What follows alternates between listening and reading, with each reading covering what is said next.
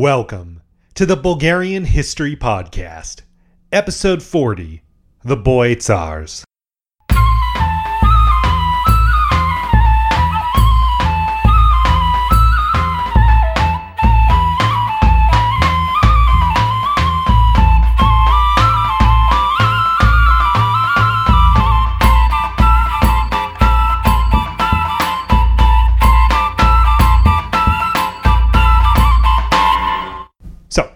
No new Patreon supporters, but as I mentioned last time, I'm starting to look at ways to improve the website and looking for people interested in collaborating on creating a Bulgarian language version of the podcast. So anyone out there wants to help out with that, has some ideas, anything, get in touch. You guys know how, Facebook, all that stuff.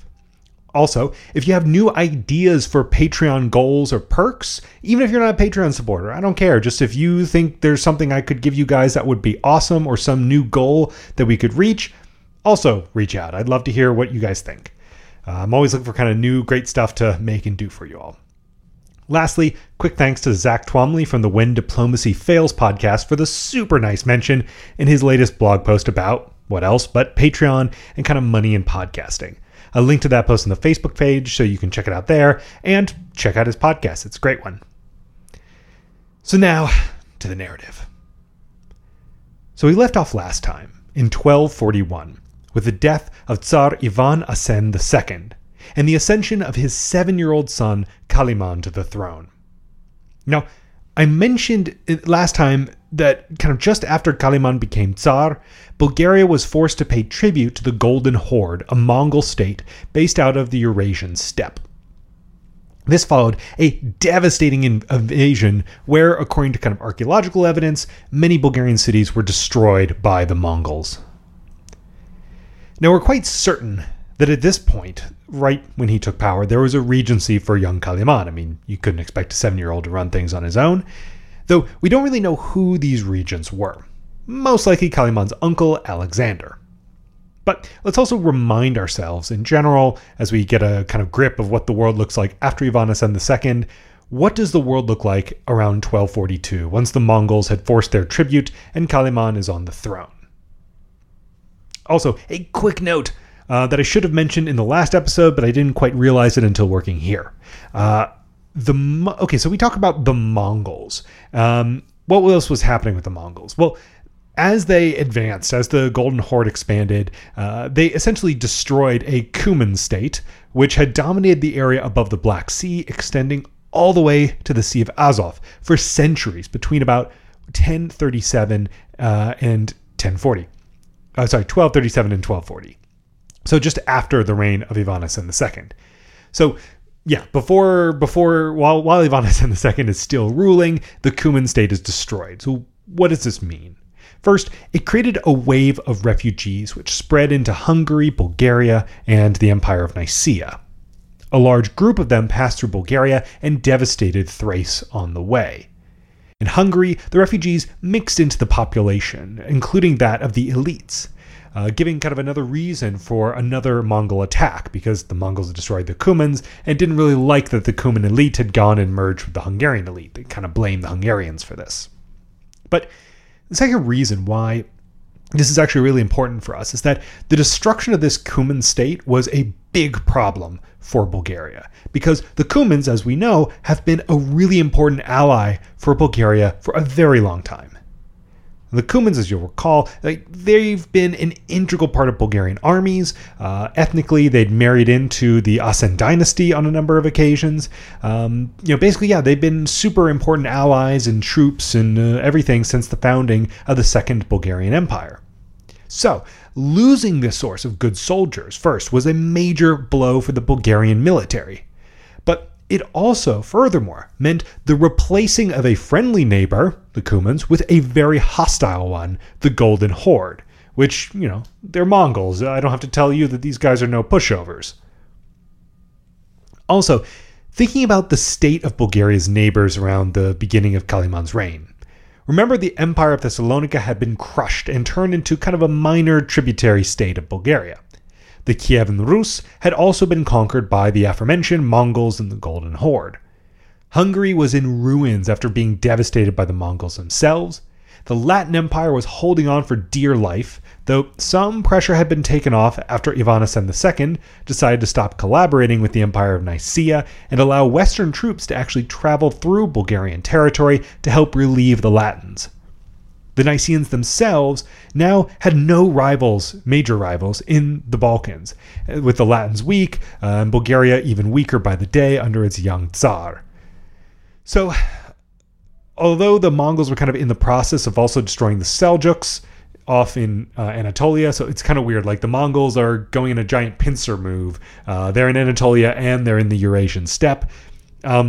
So this is causing a great deal of worry for Nicaea, though. So Nicaea doesn't have any major rivals, but the fact that the Mongols are destroying what would have been a major power in Anatolia for well over a century, the Seljuks, this means that the Seljuks could imminently be replaced by the Mongols, and the Mongols could be attacking Nicaea from Asia. So the Nicaeans are they're looking very good, but they're a little bit worried at the same time. There's some ominous things on the horizon.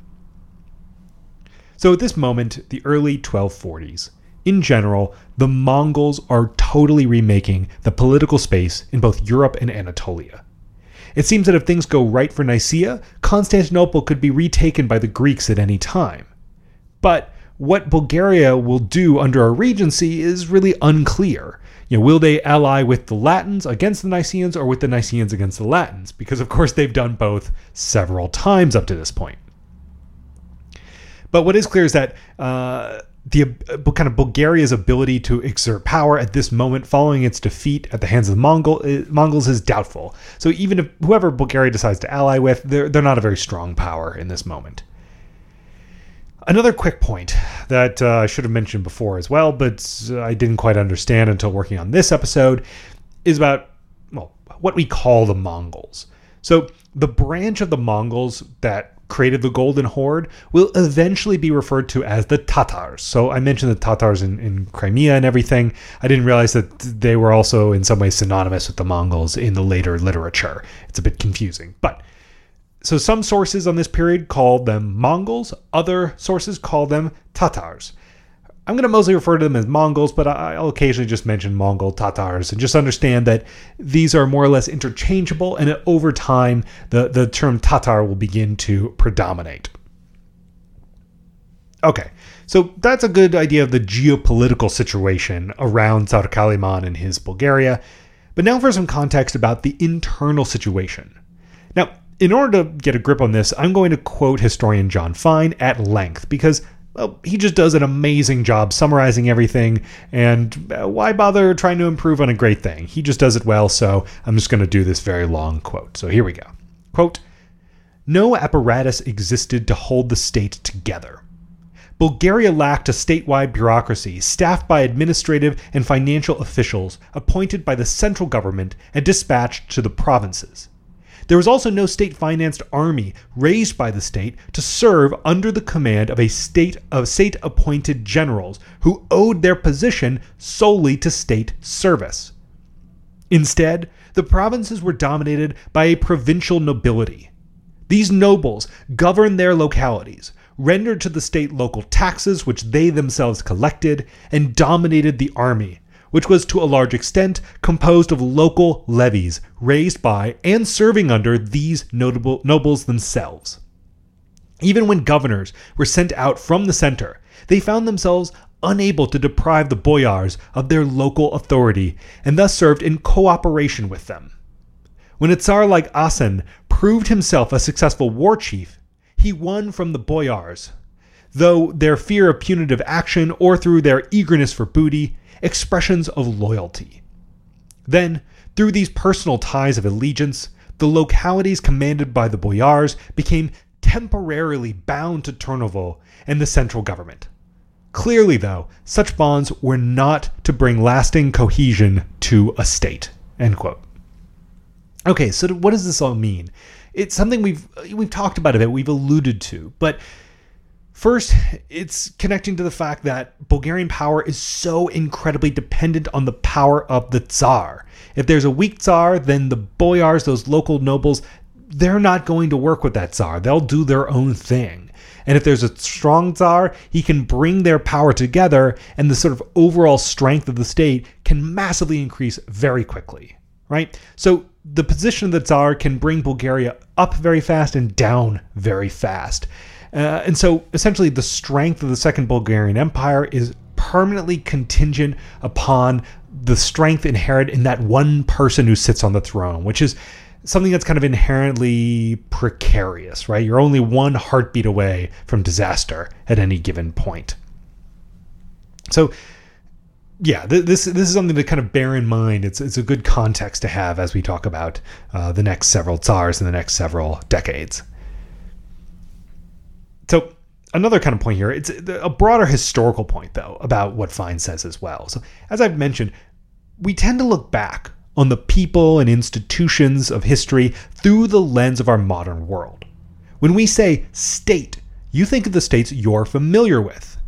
You think of, the United States or European states or Brazil, Russia, whatever. You think of a modern bureaucratic nation state. But the critical difference, one of many, is the existence of a bureaucracy with rules and institutional memory. These help smooth the transitions between leaders and keep things going no matter who's running stuff. I mean, you can look no further to how the US government keeps running when there's a change in its chief executive. That's one of the big advantages of these big bureaucratic states, and as Fine mentions, Bulgaria does not have that. And that is a critical difference between not just sort of Bulgaria and today, but between Bulgaria and the former Byzantine Empire. Right? The Byzantines had a pretty serious bureaucracy, which did a lot to help that state survive bad leadership. But Bulgaria didn't, and so it's less able to cope with bad leadership. All right, so we've spent 10 minutes going through all these kinds of broader philosophical points and stuff. Now it's time to delve back into the actual narrative.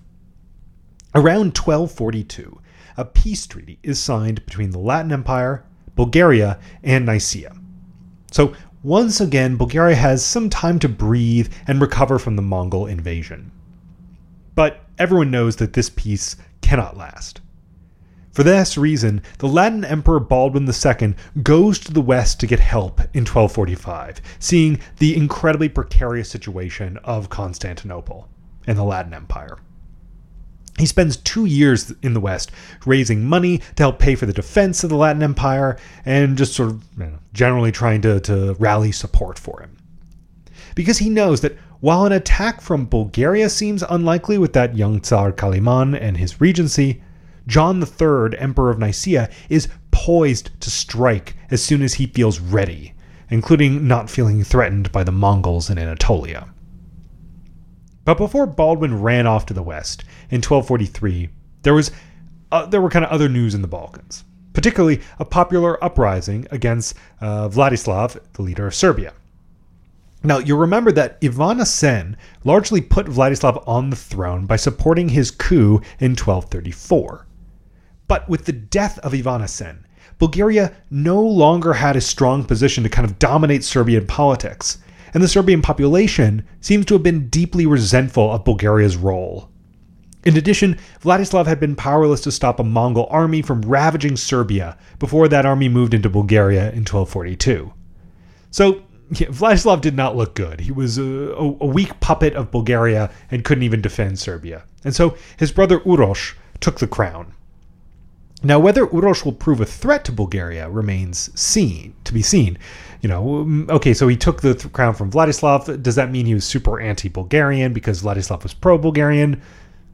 We don't know, but it's an ominous development. In 1245, the Pope is attempting to gather a big anti-Mongol alliance, right? Because, as I mentioned, they are still kind of this hanging, overarching specter on Europe. Everyone, even if they've never seen a Mongol, is deathly afraid of them. They've heard horror stories from Poland and from Hungary and from the Rus. And so, the Pope's trying to get everyone under one banner to properly fight against them and encourages Bulgaria to participate. But we don't have a lot of details about how or why, but Bulgaria politely declined. And this anti-Mongol alliance never really materializes. Also during these years, the Hungarian king Bela IV is also trying to repair his devastated country and make sure Hungary is ready for the next Mongol invasion, which he believes is coming soon. But it seems European unity can't last long enough to really fight against the Mongols, as we saw just now with what the Pope was trying to do. And Austria broke an alliance that had existed to fight the Mongols and decided to invade Hungary in 1246. As if the kind of Crusades hadn't taught us well enough that Western and Central Europe just cannot ever seem to get its act together. But Hungary managed to kill the leader of Austria in battle, a battle that Hungary lost anyways, but still they killed the leader. And as a result, Hungary more or less fends off these attacks and comes out of the war just fine. And so Bela IV goes back to building up his strength in order to be prepared for when the Mongols return. 1246 also brought heaps of terrible news for Bulgaria. That year, the young Tsar Kaliman died. The poor boy was just 13 years old. He had been Tsar under a regency for only 5 turbulent years. Now, some sources say he died of natural causes. Likely some disease, but we don't know. Though there's also speculation that he was in fact poisoned by Irene, his stepmother, the third wife of Ivanasen II, that one who was the daughter of the last emperor of Thessalonica, So the reason is speculated to have been because with the death of Tsar Kaliman, his cousin, Michael II Asen, came to the throne. And Michael II Asen was also the son of Irene. So people think that Irene, had the Tsar killed so her son could take the throne. Maybe, maybe not, but in any case, we have a new Tsar, Michael II Asen. But so in 1246, when Michael ascends to the throne, this seems like, okay, great news, because Kaliman was just a kid. Maybe he would end up a strong leader, maybe not, but certainly it was not a good time for Bulgaria to be ruled by a little regency. So this seems like great news, except that, oh, whoops, Michael is also like 7 years old. So there's not much. So not much actually changed. We exchanged a 7-year-old Tsar who became 13 with a new 7-year-old Tsar. Also, quick correction, just there, I said they were cousins. They were half-brothers. My mistake there. So Michael's now Tsar, and he has maybe his mother, maybe someone else as regent. And so, yeah, everything changed and everything is the same. Bulgaria is still under a child Tsar, another boy Tsar, and another regency. So, taking advantage of Bulgaria's weakened state, in 1246, Nicaea decides that, well, why not, instead of attacking Constantinople with its emperor far away, why not instead attack a weakened Bulgaria? Seems like a great idea. So, now Bulgaria's in a really, I keep using the word precarious, but it's the perfect word for it, a precarious situation. Now, a quick point about the rise of Nicaea here. I want to refer back again to John Fine, because he makes a good point that one of Ivanasen II's major foreign policy failures was not to see and respond to the danger posed by Nicaea's growing strength. Though Fine ultimately concludes that there wasn't that much Bulgaria could have done to prevent Nicaea from strengthening. I mean, Ivanasen could have maintained his alliance with the Latin Empire and tried to prevent Nicaea from establishing itself on the European side of the Bosphorus and threatening Bulgaria. But without the ability to move into Anatolia and take the fight to Nicaea itself, any Bulgarian attempts to restrain them would have been temporary, especially considering the weakness of the regency of Kaliman. But still, the rise of Nicaea and its sort of dominance of the Latin Empire took away the ability for Bulgaria to do a little bit what it had done under Ivanasen II, which was sort of switch between allying with the Latins and with the Greeks whenever it was sort of advantageous, and in doing so sort of play the states off of one another. Right? When these two states were of more or less equal strength and fighting each other, that meant a lot less pressure on Bulgaria. The last thing Bulgaria needed is a single powerful Greek state seeking to restore the Byzantine Empire, dominating the region.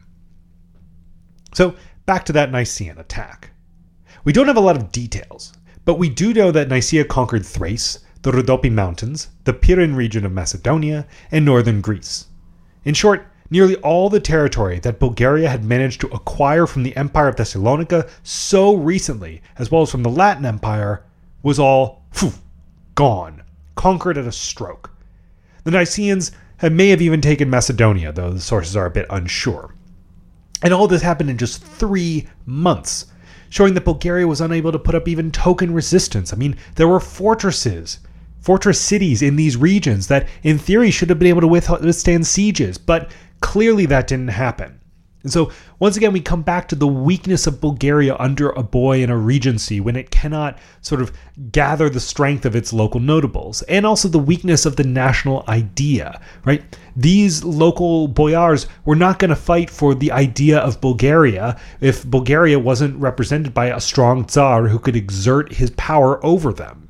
And so, yeah, as a result, we see territory just come and go with remarkable rapidity, which seems to indicate that the locals just didn't put up much of a fight, and that the central state couldn't gather its forces to go defend them. And to make matters worse, at the same time, Michael II of Epirus has managed to take Western Macedonia and Albania, completing Bulgaria's massive loss of territory.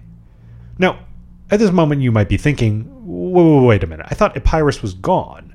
Didn't they transform into the Empire of Thessalonica and then more or less get conquered? Well, yes. Here's what happened.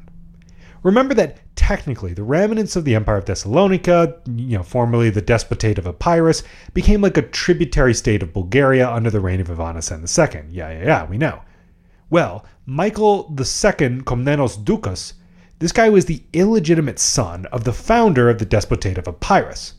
And when the brother of the Empire of Thessalonica, Manuel, managed to return to Thessalonica to sort of rule as a Bulgarian tributary state, around that time, that guy Michael broke away from what remained of the Empire of Thessalonica and reformed the Despotate of Epirus, right? So essentially, he just took his opportunity. The Empire of Thessalonica was extremely weak. He said, forget all this. I'm going to go back to Epirus and reform the state there.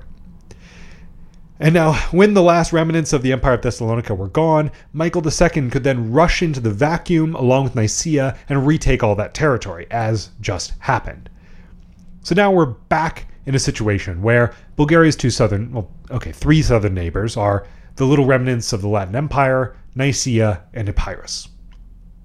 And at the end of all this conquest, Bulgaria signed a peace treaty with Nicaea in 1247, which recognized all of their territorial gains and obligated Bulgaria to assist Nicaea in trying to retake Constantinople.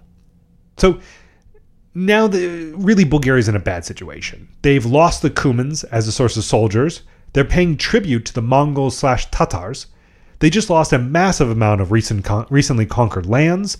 And now they're obligated to go to war to support the recreation of the Byzantine Empire, a state which has been their sort of eternal frenemy, but definitely a danger to them for their entire existence. And now they have to help recreate it, according to this treaty. So Bulgaria is just surrounded by enemies where they had previously been friends, and is still ruled by a child. So yeah, things are off to a great start for the, at this point, 8-year-old Tsar Michael II Asen. Oh, but it's only going to get worse. Because that year in 1247, our old friend Bela IV of Hungary granted the Knights Hospitaller control of the Banat of Severin, that bit of territory along the Hungarian border, which had traded hands a few times during the reign of Ivanasen II. These knights were a Catholic military order whose main purpose was to take and or defend, depending on who controlled it, the Holy Land. Now, why does this matter? Well, this is worrying because it's not just because the Hungarians were giving land that Bulgaria had recently controlled to a Catholic military order, but that evidently as part of this agreement, the sort of knights agreed that they would assist in invading Bulgaria. So this showed that the transition Hungary was making from being devastated by the Mongols and preparing for further Mongol invasions to actually being ready to reassert their power in the region. So they're less concerned about a Mongol invasion. The Mongols are sort of distracted. We'll talk about them a bit down the road. And so now they've sort of reemerged as a threat to Bulgaria, just at the time when Bulgaria really doesn't need any more threats. But luckily, a Hungarian invasion does not come that year. Instead, Bulgarian troops, following their treaty obligations, assist the Nicaeans in invading the Latin Empire to take some of that last little itty-bitty bit of remaining territory in Thrace and mount an unsuccessful siege of Constantinople. Through the early 1250s, Bulgaria withdrew a bit as Epirus and Nicaea then switched to kind of alternating between alliances and wars with each other. Nicaea wanted peace with Epirus so it could take Constantinople, while Epirus was looking to expand its power in the east, as well as to eventually become the ones who would themselves retake Constantinople. So, luckily, Bulgaria was only obligated to fight against the Latins, and so this was a time for Bulgaria to just get a little breathing room in while the Greek successor states fought and sort of beat up each other. But still, the Emperor of Nicaea wasn't going to give up his dream to take Constantinople, and he was planning a major attack when he finally died in 1254. His son was really more of a scholar than a leader, and so really quickly, a little bit like what happened with Bulgaria, Nicaea suddenly found itself in a much weakened position with a new leader. So Bulgaria took this opportunity to exert itself and attacked Nicaea in 1255, retaking all of Macedonia. Now, Tsar Michael II Asen would have been around 16 years old at this time, so maybe he was involved, but still it was probably done by a regency, whoever that regency was composed of. But whoever was running Bulgaria, they were strong enough to muster a force and conduct the invasion. So it seems like a good sign, right? The Tsar is about to come of age. Bulgaria is retaking some territory. The Nicaeans are now weak. Epirus is moving up as an alternate force to help fight the Nicaeans, a potential ally. Everything seems to be changing. And all this is also looking better because Bulgaria manages to conclude an alliance with the Hungarians, though it's not the best alliance. They get it by giving the Hungarians Belgrade and some other important Danubian cities, over which the two had fought so much over the last centuries. So, yeah, it's not a great deal. Bulgaria gives up more territory, but it does secure the Bulgarian rear and make Bulgaria confident enough to really go after Nicaea, which, understandably, it saw as its main enemy, considering they were ready to kind of dominate the Balkans at the time and reestablish the Byzantine Empire. That peace also saw the marriage of Tsar Michael and the daughter of Bela IV of Hungary. So another royal marriage and hopefully a solidified friendship with the Hungarians. But in spite of this kind of improving situation for Bulgaria, Nicaea managed to get itself back together and retook Macedonia within 1 or 2 years. So Bulgaria had this brief resurgence, but ultimately it was still a weak state ruled by a teenager and his regent. Bulgaria could maybe have a brief moment in the sun, but without a strong Tsar, it was not going to be able to properly exert itself. And Bulgaria's loss in these wars against Nicaea once again drew it into a peace treaty and another forced alliance with that state against Constantinople. And now, needless to say, this put extreme strains on the Hungarian alliance, which Michael had just gone so far out of his way to obtain, right? So Bulgaria gives up territory and has a marriage to get this friendship with the Hungarians, but then are very quickly forced by loss in war to be allied with the Hungarian enemies, the Nicaeans. So what's going to happen with Bulgaria and its alliances here? It's a bit unclear. At the same time, the despotate of Epirus is also gathering strength, concluding alliances with Serbian and Albanian states and rulers in the region. And so, alarmed by this development, a recently victorious Nicaea decides to force the despot's son to marry their emperor's daughter. But the leader of Epirus, Michael, doesn't attend the wedding. He's like, you guys still don't like you guys, I'm good. Which is probably a better choice because his wife and his family, who did attend the wedding, are basically kidnapped and held captive until Epirus gives Nicaea that famous port of Dyrrhachium, which they do. However, this provokes a swift and brutal backlash by the local Albanian tribes, which join with Serbs and Epirate forces to attack Nicaea and retake Macedonia. So Nicaea, in a sense, they're trying to exert themselves over Epirus to take Epirate territory and everything, but the local population there really doesn't like them, whether it's the Serbs or the Albanians or the Greek Epirates. And so Nicaean attempts to exert themselves there go nowhere very quickly. Also, around this time, Bulgaria's defeated position is simply too much for many of the boyars in Turnovo, right? Like the leaders, these boyars, it's I think Fine alluded to it. It's unclear whether they really want a strong Tsar, or not. I guess maybe it changes depending on the circumstances, but in this case, they're tired of being ruled by children and they need a stronger ruler. And so, sometime around early 1247, the allies of Michael's cousin, Kaliman Asen, attack and kill Tsar Michael while he's hunting. The poor boy hadn't even reached his 18th birthday, and had ruled, likely always under a regency, for about a decade. And just like that, there's a new Tsar, Kaliman Asen II. So we've had 2 child Tsars, both of which didn't really manage to come to age, and both of whom are probably murdered. Now, Michael II Asen's mother, Irene, is also expelled at her son's death in 1256, and she spends the rest of her life on family land around Thessalonica. But remember, Michael II Asen may have just been murdered, but he did have supporters, particularly his father-in-law, a man named Rostislav Mikhailovich, a Rus prince who worked for Hungary now that his homeland had been destroyed by the Mongols/Tatars. And so this guy was very, very unhappy when his son-in-law is murdered. He was based in Belgrade at the time, and so he gathers forces and he rushes down from Belgrade to both protect his daughter, who, is not in the best position considering her husband was just murdered, and possibly, it seems he's interested in installing himself as a new Tsar of Bulgaria, a non-member of the House of Asen that had ruled the Second Bulgarian Empire from its founding. Now, he was unable to take Turnovo, but he was given his daughter in safety. And while Kaliman Asen II decided to flee the city, he was very afraid of Rostislav. And so, as a result of his weakness, Kaliman Asen II is murdered by his followers. Oops, his age is unknown. He ruled for probably a couple weeks, maybe a few months. But yeah, he kills Michael II Asen, gets killed himself, and that's the end of him. So now, where are we, right? We've got this Rus prince who's claiming himself as Tsar of Bulgaria, but who can't take the capital. And, this member of the Asen dynasty is murdered. But luckily for them, there are many other members of the Asen dynasty. Specifically in southeast Bulgaria, a man named Mitso, who wasn't a blood relative of the Asens, but had married the daughter of Ivan Asen II and was married into the family. He proclaimed himself Tsar, while Rostislav retreated to Vidin and proclaimed himself Tsar there. So now we're in a situation with 2 men claiming the same dramatically weakened throne. One has the backing of Hungary, Rostislav, and the other, many of the boyars and common people in the southeast of Bulgaria. Next time, we're going to see who can take that throne they believe to be so rightly theirs.